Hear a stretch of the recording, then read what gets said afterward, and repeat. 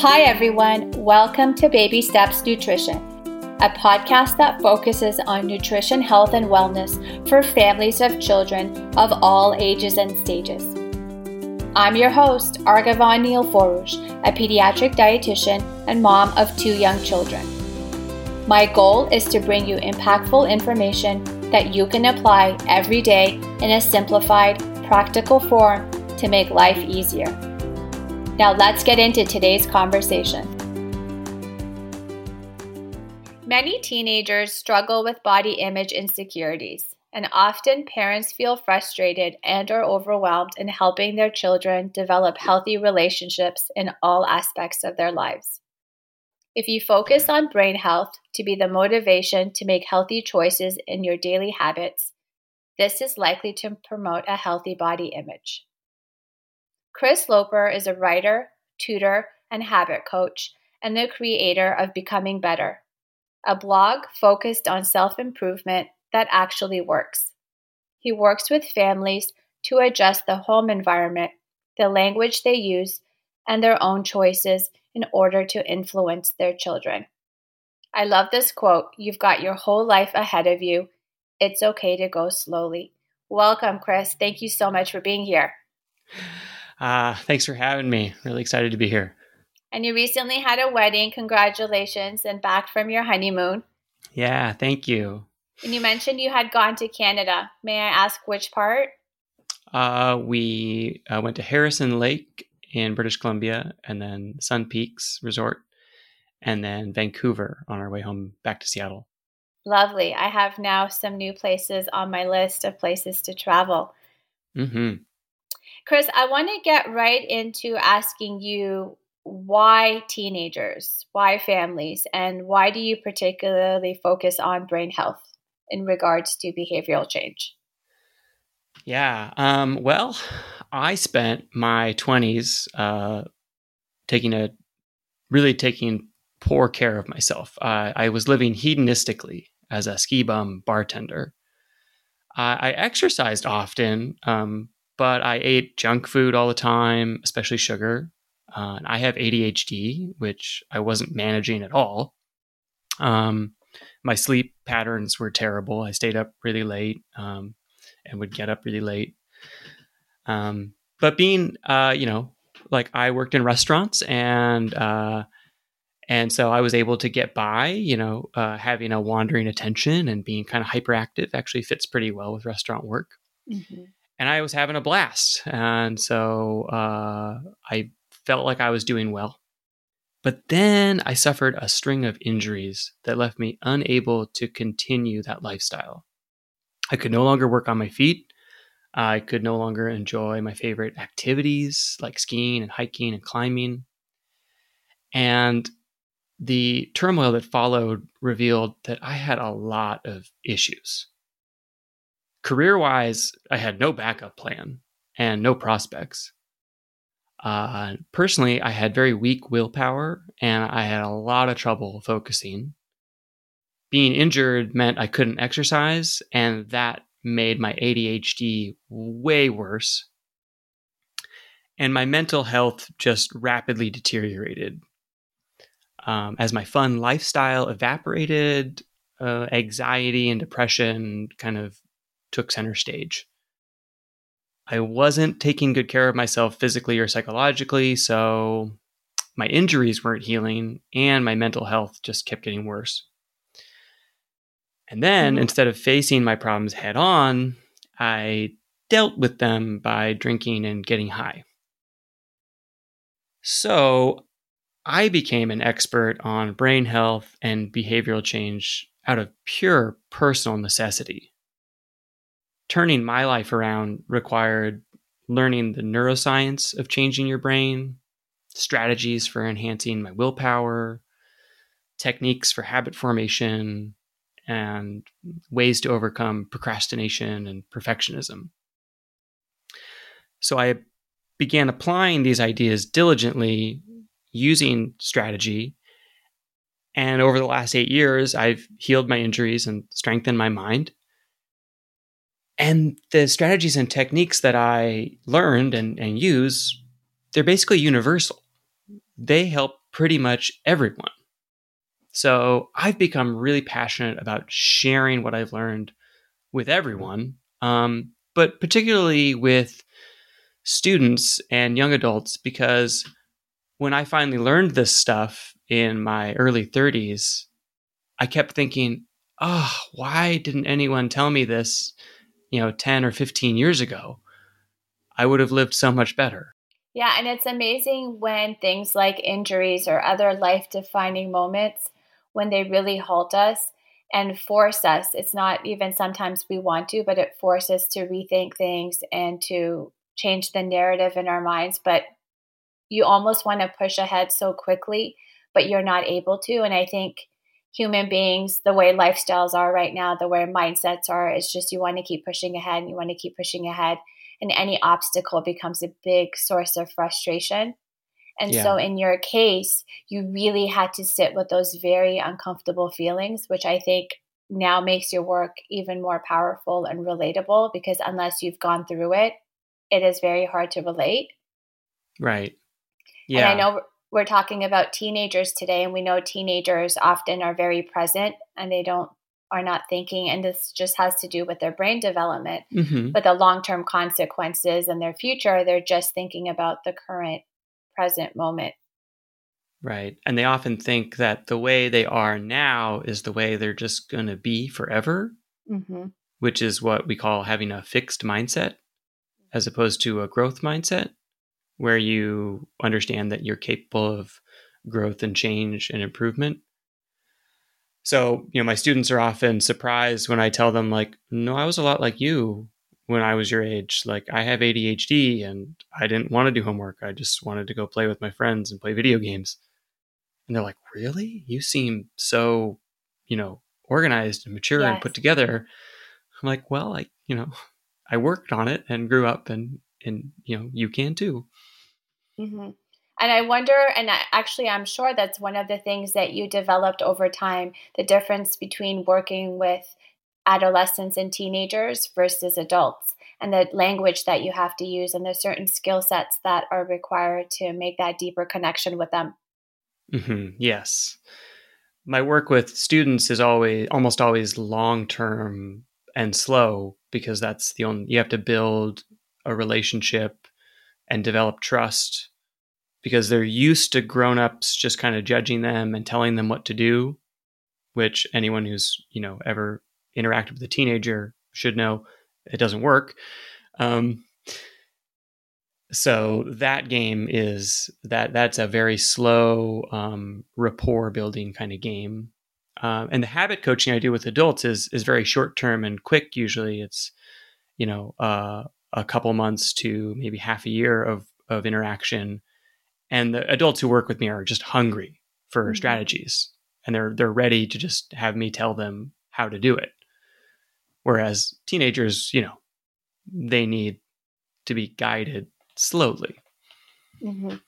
And we know teenagers like to question everything, right? And you need Mm-hmm. to either have the answers or be honest enough to say that I don't know the answer yet, because they can really see through the authenticity and the facade, and just like they will challenge you at your core. Oh, yeah. I like to say that a teenager can smell hypocrisy a mile away. Yes. Because Yes. even if, a parent tells them, hey, you're on your phone too much.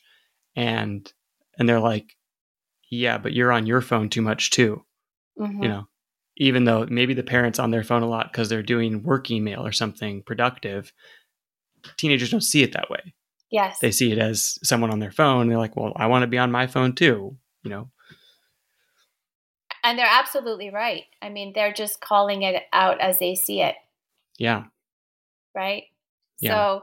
So, speaking of teenagers, you recently published an article titled Ditch Body Image Issues by Focusing on Brain Health. And we know that's one of the, if not the number one challenge that parents see with their children, is this relationship that they have with their bodies.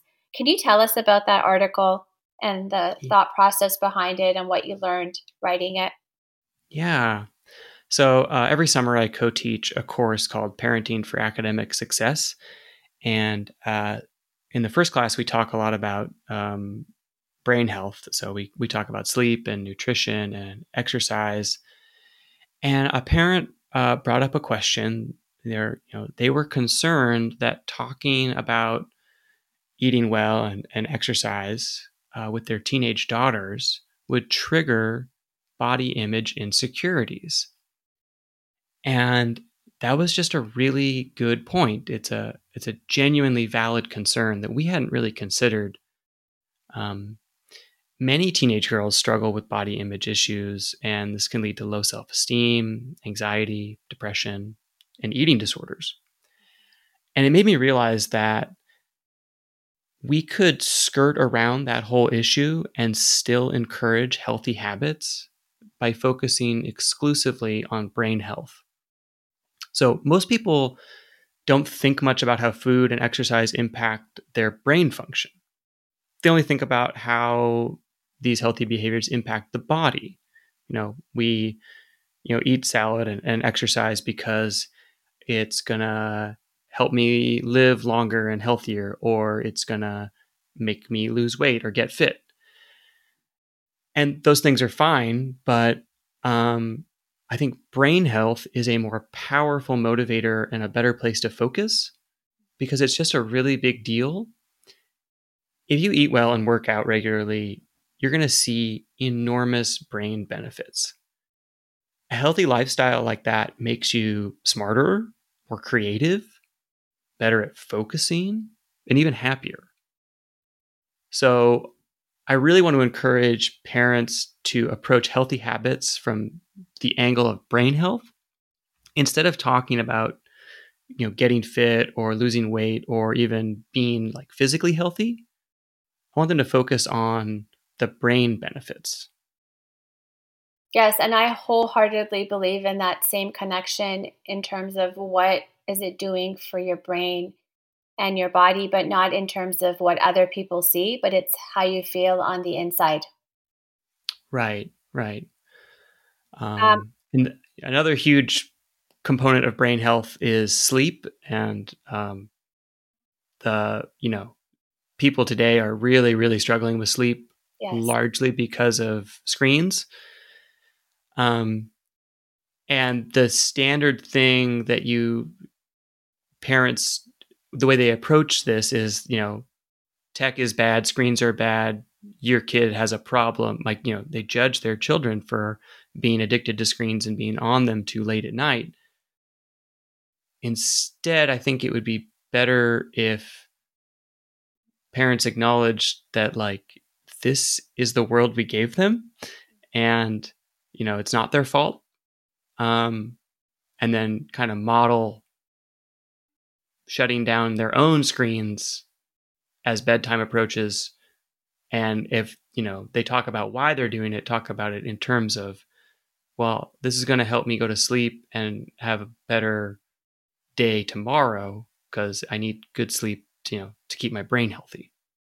Yes, and that language that we use is so critical because we really need to. And I've been there many times. I actually just did it the other day, even though I knew I was using the wrong language, but trying to take away that blaming and that guilt and that projection onto our kids, but almost reframing it in a way of how does this impact you? How does this impact me when I have those same habits, right? Mm-hmm. And, Yeah. and getting to it at that level. Yeah.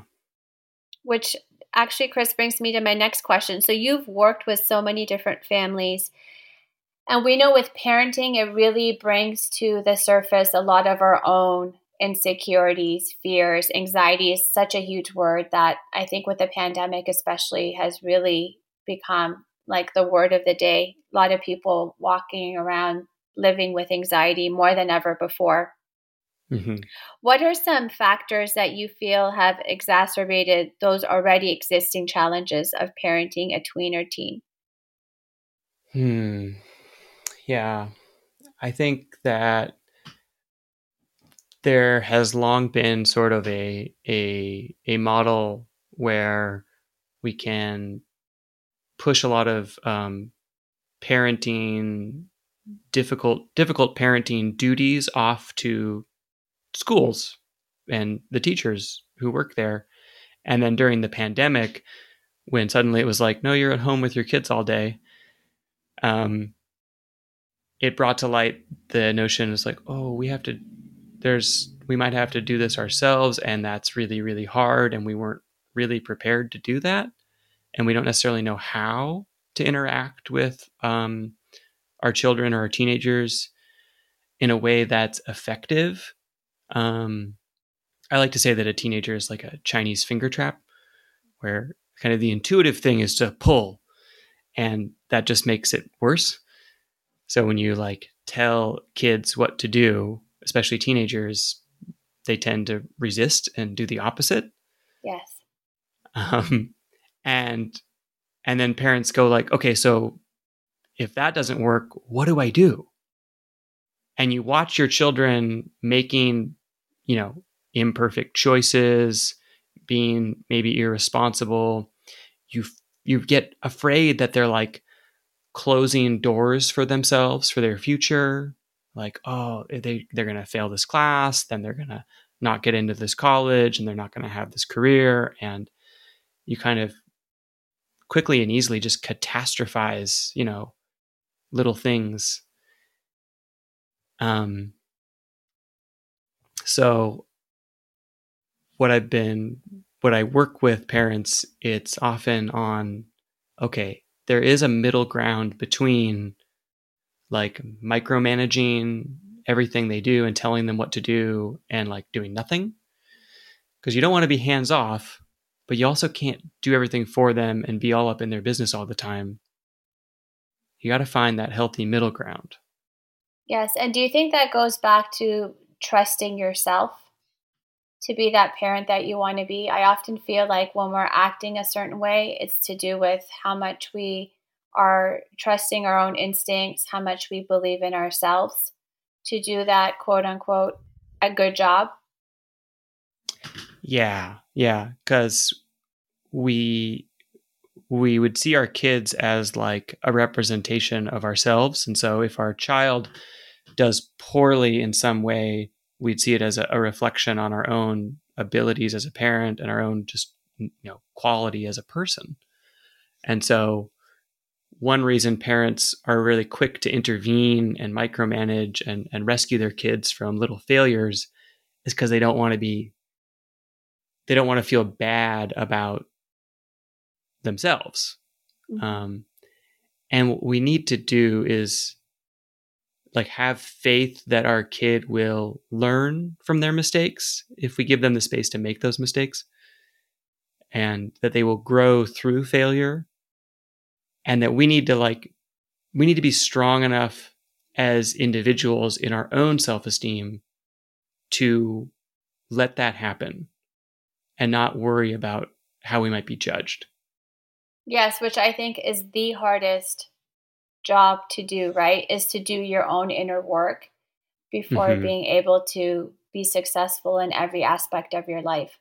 And so I think as parents, we know, so this is what I want to ask you. You've worked with parents. Do people often have that, and I don't want to say awareness, but do they often confess that this lack of trust or this level of micromanaging that they do for their teenagers has to do with the fact that they don't believe that they're being good enough parents? Or is it to do with the fact that it's just so hard to be a parent these days because there's so many uncertainty and there's so many other factors that are influencing their child, so they almost feel like they don't have enough control?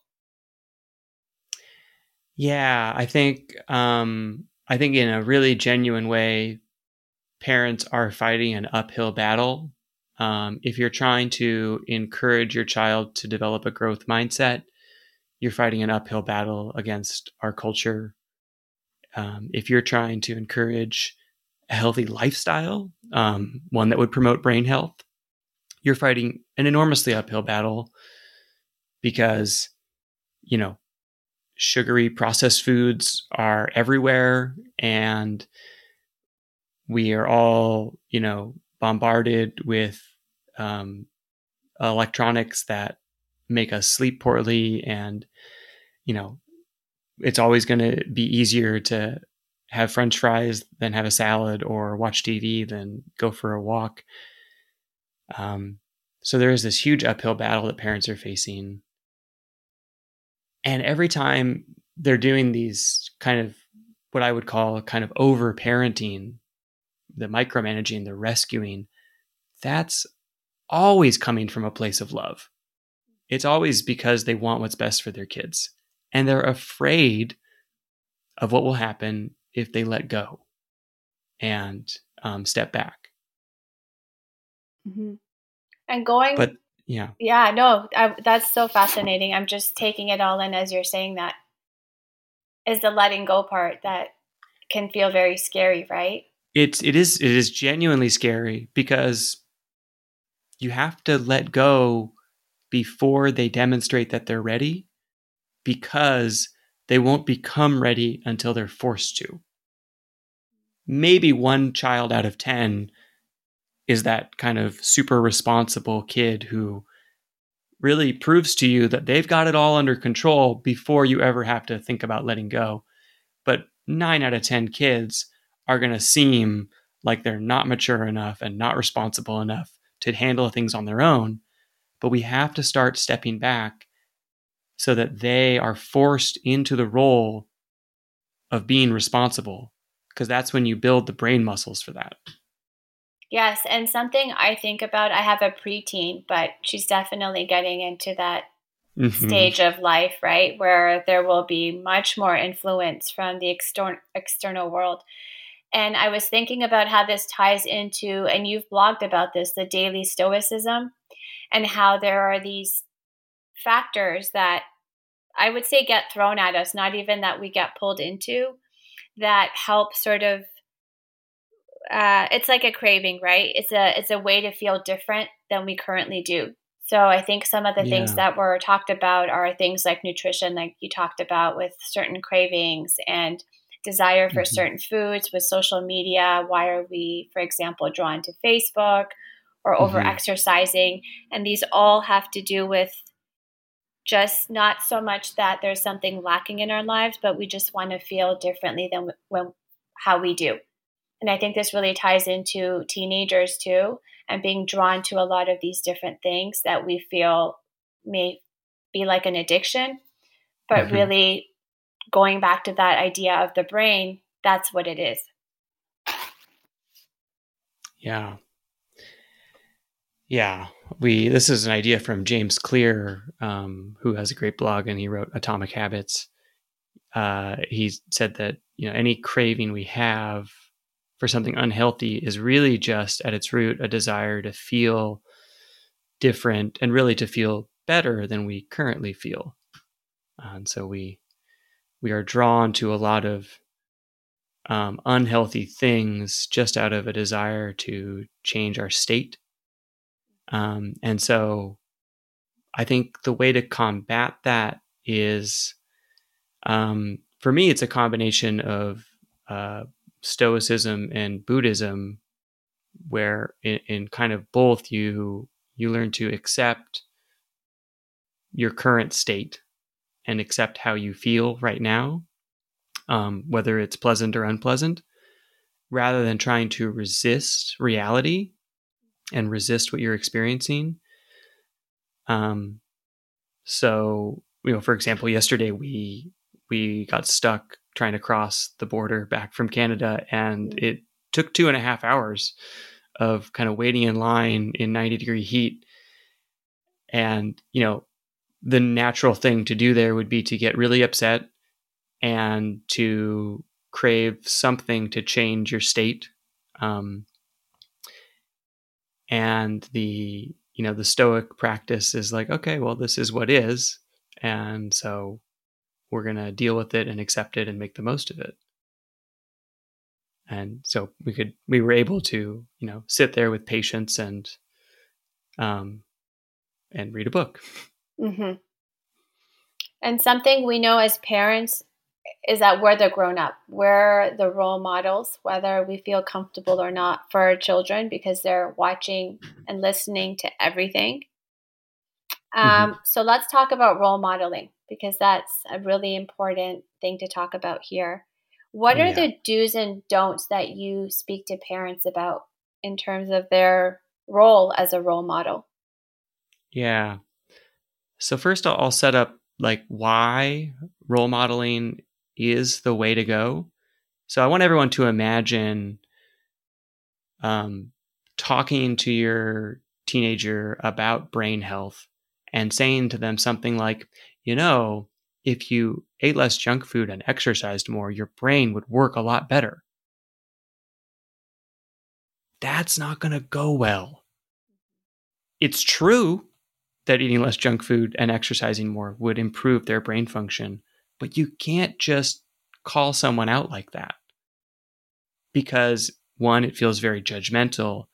And two, nobody likes being told what to do, especially teenagers. And three, they're going to know that you don't do those things if you don't. And they're going to think, well, what are you telling me? I need to improve my brain function. I'm fine. They're going to get defensive, and then they're going to start looking at all the ways that you don't do those things perfectly. So it's really, really ineffective and unhelpful to tell kids what to do. It's way more powerful to lead by example. So if you start adjusting how you sleep, if you start exercising more regularly, if you start eating more healthy, then your life becomes this message. And, if you're going to try to make those shifts, you got to recognize that's hard to do. And so you need to be strategic. So set up your home environment to make healthy choices easier. Like stock the pantry and the fridge with healthy food. Leave the junk food at the store, save it for special occasions. Now, your kids might complain or ask where the cookies and the chips went. What happened to the ice cream? If they do, awesome, because that's your opening to talk about brain health. But make it about you, not them. You're trying to eat better for your own brain health, and you don't want it to be an uphill battle. So that's why you've made those changes in the household. They get to hear that those things are about brain health, and they get to see a strategy for behavioral change in action. But at no point are you telling them what to do or judging them. Mm-hmm. And I think a lot of those changes that we make for ourselves within our home have to do with the idea of getting into the flow. And that's something that you also blogged on that I thought was really fascinating, the flow, the psychology of the optimal experience. Can Mm-hmm. you talk about that and how that ties into anxiety? Sure. So flow is a state of mind where you get totally in the zone, and you're just loving what you're doing, but what you're doing is difficult and meaningful. Um, and while you're doing it, you're not thinking about what other people are thinking. Um, you're not worried about your performance. You're challenged, but you're just meeting the challenge. So that could be skiing, playing the piano, um, writing an essay. Um, you could get into flow in all kinds of states or all kinds of activities. Um, it's a really positive state to be in, and you can get into it while doing work that would otherwise just kind of feel like work, um, like doing math or writing a paper for school. And parents can model getting into flow um, by not multitasking. If you can't get into flow if you split your attention, and so you need to, and you can't get into flow in like just a couple of minutes. You have to spend some time building up like cognitive momentum. Um, so if you're a parent trying to show your kids about this, it's, you can say, well, I don't like cleaning the garage. That's a big pain in the butt task. But if I, leave my phone away and I put on some fun music and I get going for a while, then I do find that I get into the flow of it and I really actually enjoy getting it done. Mm-hmm. And I think part of the credibility, right? Because we need to have credibility with our children in order to be an effective role model.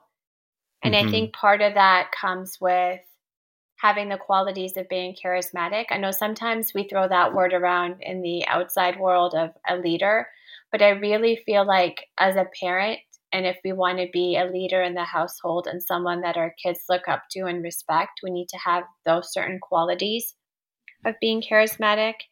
And I Yeah. love that the book that you had mentioned too, The Charisma Myth, talks Mm-hmm. about those three qualities of being present, of having power and warmth. And I feel that so ties beautifully into the qualities that our kids look to us to be a good parent. And by good parent, Mm-hmm. I mean a parent that understands our child, that connects deeply with our child, and is also the safe place children can go to if they feel the world is a scary place.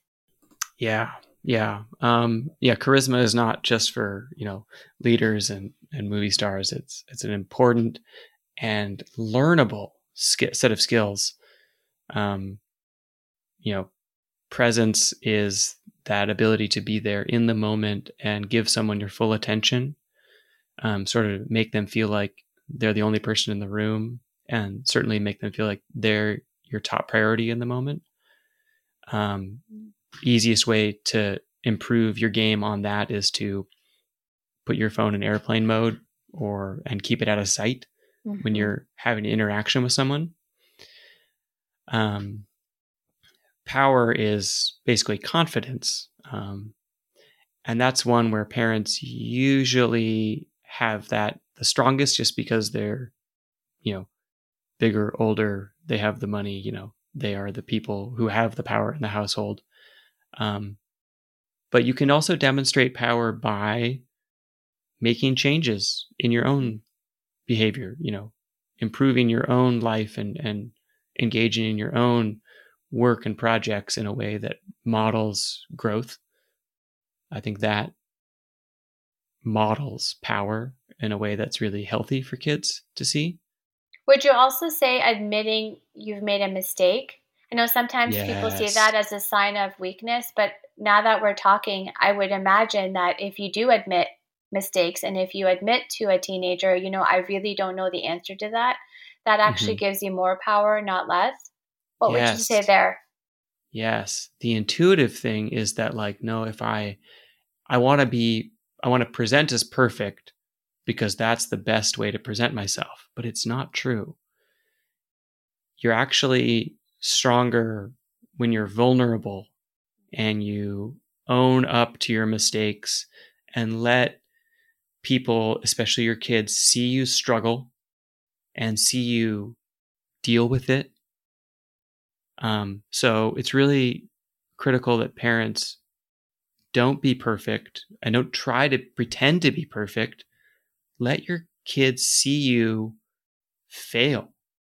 Talk to them about what's going poorly for you and let them see you struggling to be resilient and then being resourceful and strategic in order to overcome problems. Mhm. Kids need to know that their own struggles are normal, because when you don't know any better and you're having a hard time with something, you think there's something wrong with you. Like, you think you're broken or deficient in some way. And the reality is, no, you're just a human being dealing with a hard problem. You need to know that other people struggle too, that other people have had this basic same problem before, and there might be solutions out there. You don't have to reinvent the wheel. Mhm. Something, Chris, that my 10-year-old has told me, right? Speaking of that mirroring or that teachable moment is she said to me, and she said it on a few occasions where she'll say, Mom, you're a grown up. You know everything. You don't know what it's like to be a kid. And I had to stop myself and say, well, first of all, you're right. I don't know how to be a kid right now. I don't know how to be a 10-year-old in your body right now. But I've been a 10-year-old, but it's not the same thing. I understand. And I said, also, there's so much I don't know. I said, I probably don't know more than I do know. And I said, for example, I don't know how to be a mom to be a 10-year-old. I'm learning as I go too. And she sort of Yeah. just stopped. And it was such a vulnerable moment for me because I thought I'm supposed to have the answer to what she's saying to me. But that was my answer. And I just had to be honest because there was no other time for me to say, I need to get back to you on that one. Yeah. Yeah. That's huge. That's really good. But they A make great us, way right? Yeah. They make us think about it that way and admit our faults and our shortcomings, even if we Right. want to or not. Yeah. But that's a really good demonstration from your daughter of how kids usually see adults is they see us doing really difficult things with ease or with apparent ease. And the reality is that we are able to, manage a busy, complicated adult life. One, because we've practiced with it over years. And two, because we have all kinds of strategies and tactics and tools that make it manageable. Mm-hmm. The problem is that a lot of these executive function tools wind up being invisible, and kids don't get to see us using strategies, and they don't get to hear us kind of talking to ourselves as we work through problems. Yes. So a great way for kids to help kids see that, like, no, we struggle and we use tools to overcome it, is to be more open about those things. Not necessarily like talking to your kid about them, but maybe talking in the presence of your kid where they might happen to hear you or see you working through something. Mm-hmm. Or Whether that's struggling talking to with a yourself difficult or, task. yeah. Yeah. And what about that last factor? So warmth, we know the definition of warmth, but how can we be warm when it comes to our connection with our children? Yeah. So anytime your child is struggling or upset about something, we want to default to empathy, and we got to start there. And sometimes in the moment, that's all we get to. What we always want to do is problem solve. And when you're struggling with something and when you're, emotionally upset, you don't want someone to solve your problem. You want someone to give you a hug. You want empathy and warmth. If someone jumps into problem solving immediately, then it feels like they're not really understanding you and they're not really giving you what you need. And if you're emotionally fired up, like you're not in a state of mind where you could process a solution, you're not ready for that. So we need to just kind of meet kids where they are when they're having a hard time and empathize with them and let them know that we're here to help if they want it. And give them kind of an open invitation to talk it out or hear suggestions about what could be done, without diving into kind of force feeding them your solution. Mm-hmm. So for families that are listening, and this is something that I'm going to remind myself in a moment where you feel like there's tension and turmoil, and of course that increases when your kids are teenagers. I mentioned mine are a little bit younger. I think it's important to keep in mind those three things: the presence, the power, and the warmth. And we know everything is a journey, so it's an ongoing process. It may not happen overnight, but those things I feel are effective strategies in order to be able to connect with our kids. Yes. Chris, I really want to focus on perfectionism, right? We live in an era of perfectionism. It's everywhere. I Mm-hmm. feel the online world, the social media is a huge part of that. And I'm not just talking about like filters on Instagram, but it's all the Mm-hmm. blogs, the parenting, uh, the community boards, the well meaning advice from friends, family, and strangers. So, of course, our teenagers are bombarded with messages of perfectionism all the time. Let's talk about that, not just for teenagers, but parents alike. What can we do to reduce perfectionism? Yeah. Okay. This is a really big one because perfectionism is really harmful. Um, it often causes procrastination because it's just the easiest way to avoid making a mistake is to not start. Um, it makes us give up on our goals instead of allowing ourselves to make incremental progress. It hurts our self esteem. And obviously, it's intimately connected with body image issues, eating disorders. Um, so, first, we got to recognize there's just no such thing as perfect. Perfect is an ideal that you can work towards. See it as a guiding star. So, head in that direction as you strive to become better, but know that you're never going to get there. Um, Second, it's okay to not be perfect about your own perfectionism. Like, be open about your own struggles with perfectionism with the people around you, with your kids. Let them see you and hear you kind of wrestle with it. And then let them see you overcome it with better self talk and the use of strategy. The most powerful strategy I know for overcoming perfectionism is to keep your eyes on the process. So the old advice to keep your eyes on the prize Mm-hmm. turns out it's terrible advice. Mm-hmm. You know, you're not gonna shoot the basket into the hoop while you're looking at the scoreboard. So, don't focus on the outcome that you want to achieve. Instead, put your attention on the work itself, on the steps involved, because that's what you can control, which is really like Stoicism 101. Focus on what you can control. Mm-hmm. You don't have control over the outcome of any situation, but you can control your choices and your actions. And then there are a couple of mindset pieces that will help you overcome perfectionism.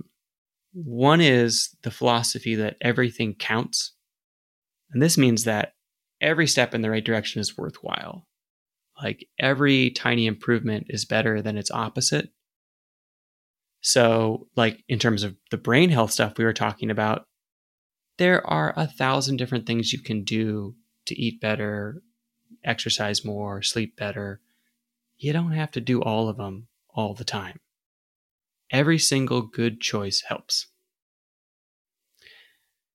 And then finally, we need to remember that we're human beings, and human beings are always imperfect.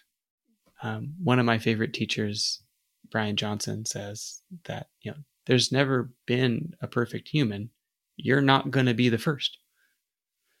So we all need to give ourselves and other people permission to be human. And that means like it's okay to screw up. It's okay to be a beginner. And what you'll find is if you give yourself permission to be human, your kids will have a much easier time giving themselves permission to be human. Mm-hmm. And in relation to this conversation about perfectionism and control and being human, something that I've researched and I've talked to a lot of parenting experts is that they will say, in speaking with the teenagers and young adults, the number one pressure that a lot of these teenagers and young adults feel from their parents is the academic pressure, which we know is huge, right? The college admission scandal highlighted a lot of those. Mm-hmm. Um, what would be your words of advice or tips for parents who feel like if I don't put that academic pressure on my child, they will not succeed, and therefore I failed as a parent? Um, I think the vast majority of students will naturally put enough academic pressure on themselves without any intervention from mom or dad. Our system is designed to be extremely competitive and foster a competitive mindset, which obviously is full of problems. But so parents don't necessarily need to play that role at all. I would much rather see parents helping foster greater curiosity and focusing any conversation around school on learning. So, asking your kids about what they're learning in school rather than asking them how the test went or whether or not the project got done. It turns out if you get your kids to talk about what they're learning, that is kind of a way to study, and it will make their brains hold on to the information better and understand it more deeply. So it will probably impact their grades in a positive way. But if you set the bar as even a really high bar and say you need to get A's, and that was sort of the expectation when I was growing up, well, I was like, cool. So the smart thing to do is do the absolute bare minimum to get a 93% in every class. Because any more than that would be extra work that was a waste of my time. Which, okay, I got A's, but I could have learned the things more deeply and I could have engaged more curiosity if I had approached school with the goal of learning rather than with the goal of earning a letter. Yes, and I'm sure you've worked with kids who they're excellent students, but they still always feel like they're not enough or they're doing enough or they're not good enough. Oh yeah. Yeah. I mean, I've had students who literally set the bar for themselves to get 100% in every class, and anything short of that is in their mind a failure. And they have, 92, 95, 97 in their classes. And I'm like, so you're doing great. And they're like, no, I'm failing. Like, no, you're getting A's. And that's just a symptom of how deeply ingrained perfectionism is in our society. And so in that case, which is a classic case, do you then start with work with the family or do you start with the child? What does that process look like? That would typically come out through tutoring work with the child. And so I will work with them in the moment. But any kind of perfectionism that's that severe is going to be associated with pretty serious anxiety and mental health issues. And so I definitely will engage with parents and make sure they're at least aware. And often that leads to some good conversations about strategies and resources. And often we'll find they're aware and we're on the same page. It's been a long-term problem. Mm-hmm. So all of this great stuff that we talked about today, you have saved 5 minutes to work with a parent who sees you, they're anxious, they're feeling frustrated, they're feeling like they're not good enough. Mm-hmm. Where would you suggest they start? What would be sort of those start this today and then build on this over the next few weeks or months? Yeah, I would encourage them to, well, that's hard. I would encourage them to start paying attention to the way they talk with their kid. The way that I'm able to have a positive influence on the students I work with is because we have a relationship of trust. And if you're a parent who's been struggling, you're not going to be in that place. You're probably coming into it with a lot of combative interactions where you've been in arguments with your kids and you've been pushing and pulling them to do things and they've been resisting. And I would encourage parents to